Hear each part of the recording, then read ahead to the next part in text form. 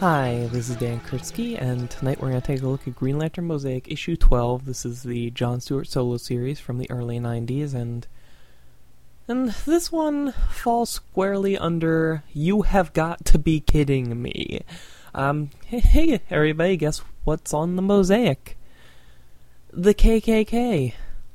Yeah, that KKK. I can't believe, of all things, this hasn't come up before.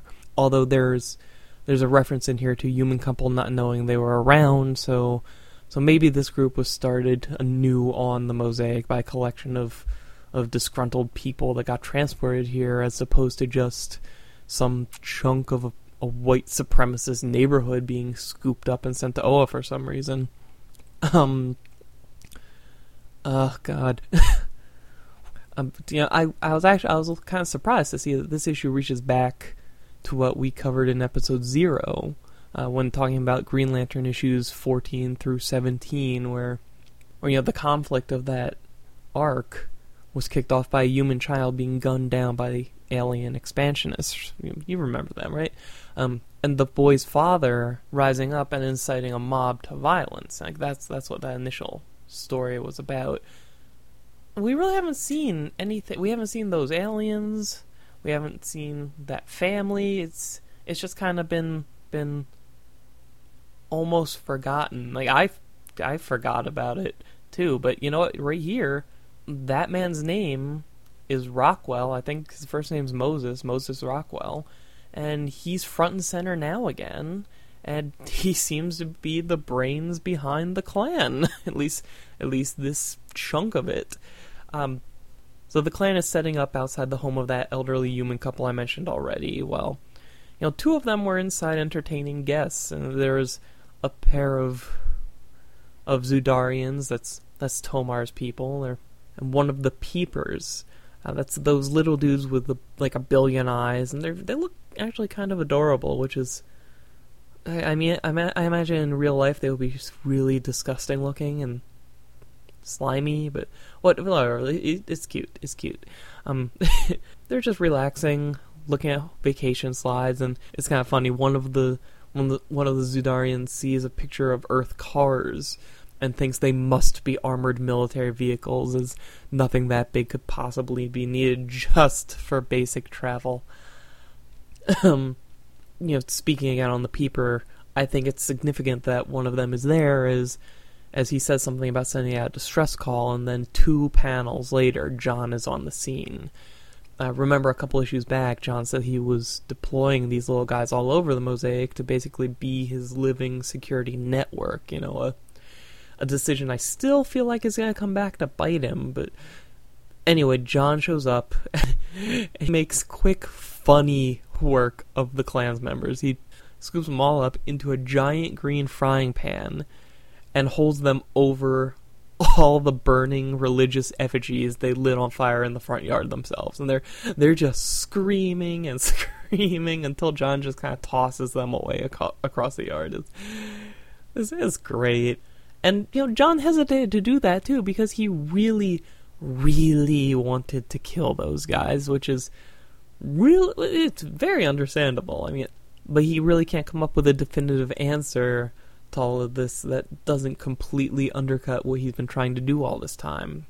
If he uses lethal force against them, how can he honestly continue to preach to people about accepting each other regardless of differences and finding ways to compromise? He can't even use his ring to scan the minds of all the humans on the Mosaic to root out the Klan members. He could, but then he'd just be proving right everyone who already thinks that he favors aliens over his own people, which again was very prevalent back in those Green Lantern issues that kicked all this off. John also has a dream sequence here, which I gotta tell you, after last issue really doesn't do anything for me. I think my quota for meaningful dream sequences is used up for the time being.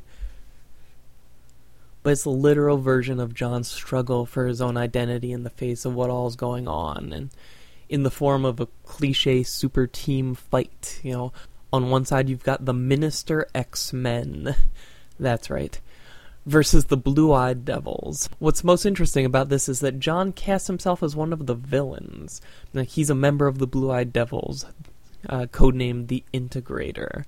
And the Black Heroes assembled look at him as a traitor. And in his dream, he has chains around his neck and says the white guys have everyone's best interest at heart. So John is way conflicted about himself right now. And also, Katma shows up, playing the role of the Red Queen, as they call her, and a character that each member of the Blue-Eyed Devils invokes to their aid, which... God, John has the most fucked up dreams, I swear to God. Honestly, the best part of this is that he fell asleep reading one of the DC Archive editions, those really expensive hardback collections of early Hal Jordan stories, and he's just reading in and wishing that he could be that kind of superhero.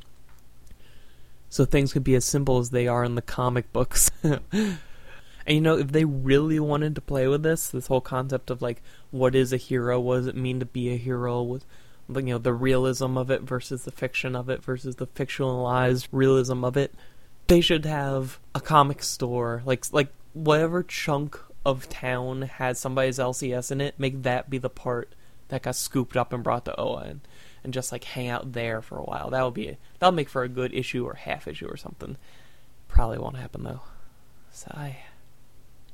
The issue ends with John being called in by Kelly, one of the Mosaic kids, because the clan's saying building's on fire now, and when John shows up, he sees something weird. Well, the weird and then weirder is the people being terrorized by the KKK members setting fires are Rockwell and his boys. John's like, what? What's the hell's going on here? Something's not right. And when John turns around, what does he see? 5 aliens decked out in clan robes. And John laughs and laughs and laughs. And that's part 1. The first 2-parter in this series, and by God, it feels special, doesn't it? I question whether it's a coincidence that this issue prominently places ads for Milestone Comics throughout. I mean, Milestone, you'll remember, was the comics imprint that Dwayne McDuffie was using to try and improve the standing of minority characters in comics, which... God, this had to have been on purpose. This is just too perfect of it. Now, an interesting note is the fact that everything bad the KKK does in this issue is directed exclusively at fictional alien races. There's a white couple who are perfectly accepting of aliens, who get warned to stay out of it, but nothing bad happens to them for being sympathizers in Air Bunnies. And John, who just by being a black man should be the target of their hate, he isn't. As a matter of fact, Rockwell even kind of defends John in a backhanded sort of way. Various paranoid clan members start rattling off junk like how John wants to keep the Mosaic cities trapped on Oa so he can push them all around with his ring. And have his pick of all the white women there, citing Rose as proof. But Rockwell interrupts and says that no, John is a totally sincere guy who believes that cold-mingling cultures is a good thing for everybody, and that John just doesn't understand that separatism breeds competition, which is tied to survival of the fittest, which is the way of nature and the world, and all that junk that's... Rockwell even states that John's convinced the Guardians to keep everyone on Mosaic even longer, which actually is kind of true. I find it interesting the way that Gerard Jones chose to approach the KKK in this story, because it was more level-headed than you would expect, and that Rockwell's reasonings do make a good deal of sense when you think about viewing the world through the lens of someone who's lost his son to aliens, which was actually kind of a smart device to use, because Because I have to imagine, this issue is very blatant both inside and on the cover about using the symbolism and iconography of the Klan. I mean, on the covers of this issue, as you'll see in the thread when I put it up, is a bunch of Klan members in full hooded attire burning John on a cross, basically. And there's a 2-page spread in this issue of a team of Klansmen, again, full attire, standing in front of burning religious emblems. I would not be at all surprised to find that the fact that all of their violence was directed towards fictional alien species and not humans of one color or another was kind of pivotal to them being allowed to publish this issue, especially, or something I haven't brought up at all in doing these episodes, is that every single issue of Mosaic has the seal of approval from the Comics Code Authority, which I just find hilarious. Oh my god. But, I mean, the Ku Klux Klan is right up there with Hitler as some of the most universally recognized monstrous villains in human history. They're obviously the bad guys, and obviously everything they're trying to do is wrong. But Rockwell's not an extremist. I question if he's even a racist, honestly. People fear what they don't know, and when the unknown pulls out a gun and murders your son, well, I'm reminded of the Trendoids issue where regular, everyday people were igniting race riots without the kind of stressor Rockwell had to push him over the edge. If anything, something like the KKK manifesting on Mosaic probably should have happened sooner than it did. And that's not me endorsing it, so don't you write me. Going to the letters page now, it just so happens that this is the issue spotlighting issue number 8, the Trendoid story, where the subject of race really came into the Mosaic prominently for the first time. It's like they planned this or something. It's funny. The letters pages really were the internet forums of their time, because letter writers are starting to fight with each other. This takes time and dedication. Jesus. I actually read a letter in a past episode where a guy wrote that, I don't have it in front of me, but he basically said that John can't settle for anything less than black companionship, and this is the guy that called Rose a trollop or something, and 2 or 3 people write in just to yell at this guy. It's great. There's a bunch of really good ones in here, so much so that I'm in a position again where I'd end up reading 2 straight pages to you guys, and I'm not gonna do that, so but one thing does get brought up, straying from race momentarily. One fan brings up Rose's son Toby, and how neither John nor Rose seem to even really care about him or interact with him much, and he even brings up a really good point that, hey, John gave rings to 4 random stranger kids he just happened to run into, but not Toby. The closer we get to the end, the more I feel like we're never going to get Rose and Toby fleshed out like I'd like them to be, but damn, there's some good potential right here. Let's see, forum feedback this time. And for issue 8, there was 0. There was nothing. You're all slackers and I hate you. Not really. But we do have an email I'll throw in here, since we have room. This comes from Elijah Iseli, and I hope I'm pronouncing that last name right. It's Iesele. There's probably an accent on something that I'm saying incorrectly. That's just how we roll here at the LanternCast. We've mispronounced your name, and by God, we stick to it. He says, dude, keep up the good work. Since you have Mosaic about Wrapped, you should go back and do Emerald Dawn 1 and 2, even though they are retconned out due to Secret Origin. It would be cool to hear you review them. Either way, can't wait for the next podcast. And thanks for the kind words, man. I could be wrong, and if I am, it's probably at least tangentially related to the fact that I'm recording this very, very early in the morning, but I think this is the first time Elijah has contacted the show, and that's, I love it when that happens. I mean, don't get me wrong, I love hearing from all of our regulars and our little family on the forum, but when every now and then somebody new will just come out of the woodwork, and that's just awesome to see.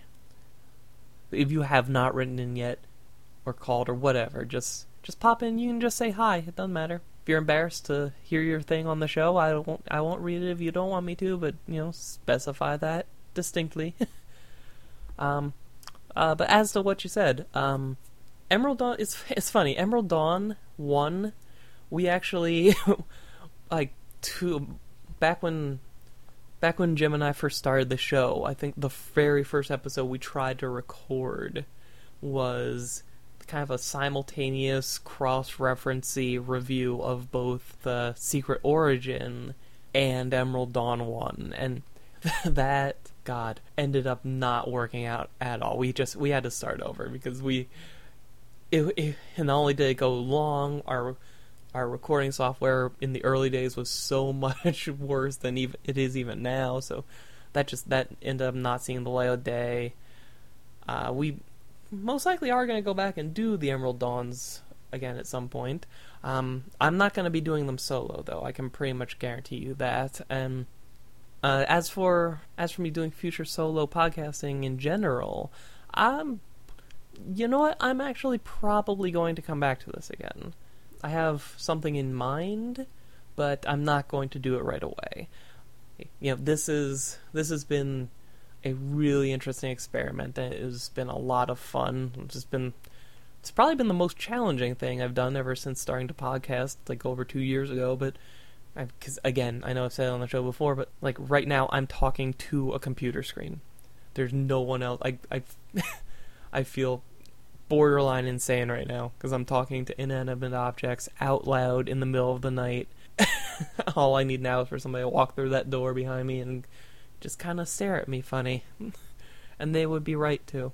But no, this is great, and I'm definitely going to come back to it. And I'm not going to drop what it is yet, but once I'm done doing my own solo look at a series, Jim is considering doing one of his own. I know he has the book picked out, and it's just going to be a matter of him finding the time to do it. So tentatively look for my next solo podcasting endeavor on this feed sometime after Jim finishes his, and I'm going to save what book it will be until much, much later. So, tease. And okay, I think that's gonna just about wrap us up. This is a nice short episode compared to last week. Jesus, oh my God, that was such a long episode. I'm kind of glad to be back to the regular Mosaic-y kind of issue, despite all of the somewhat uncomfortable hate crimey things about this issue.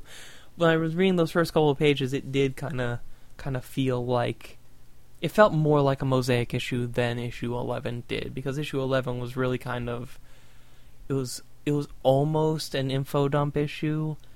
I can't really call it that because it didn't really tell us anything except that it did. Ow.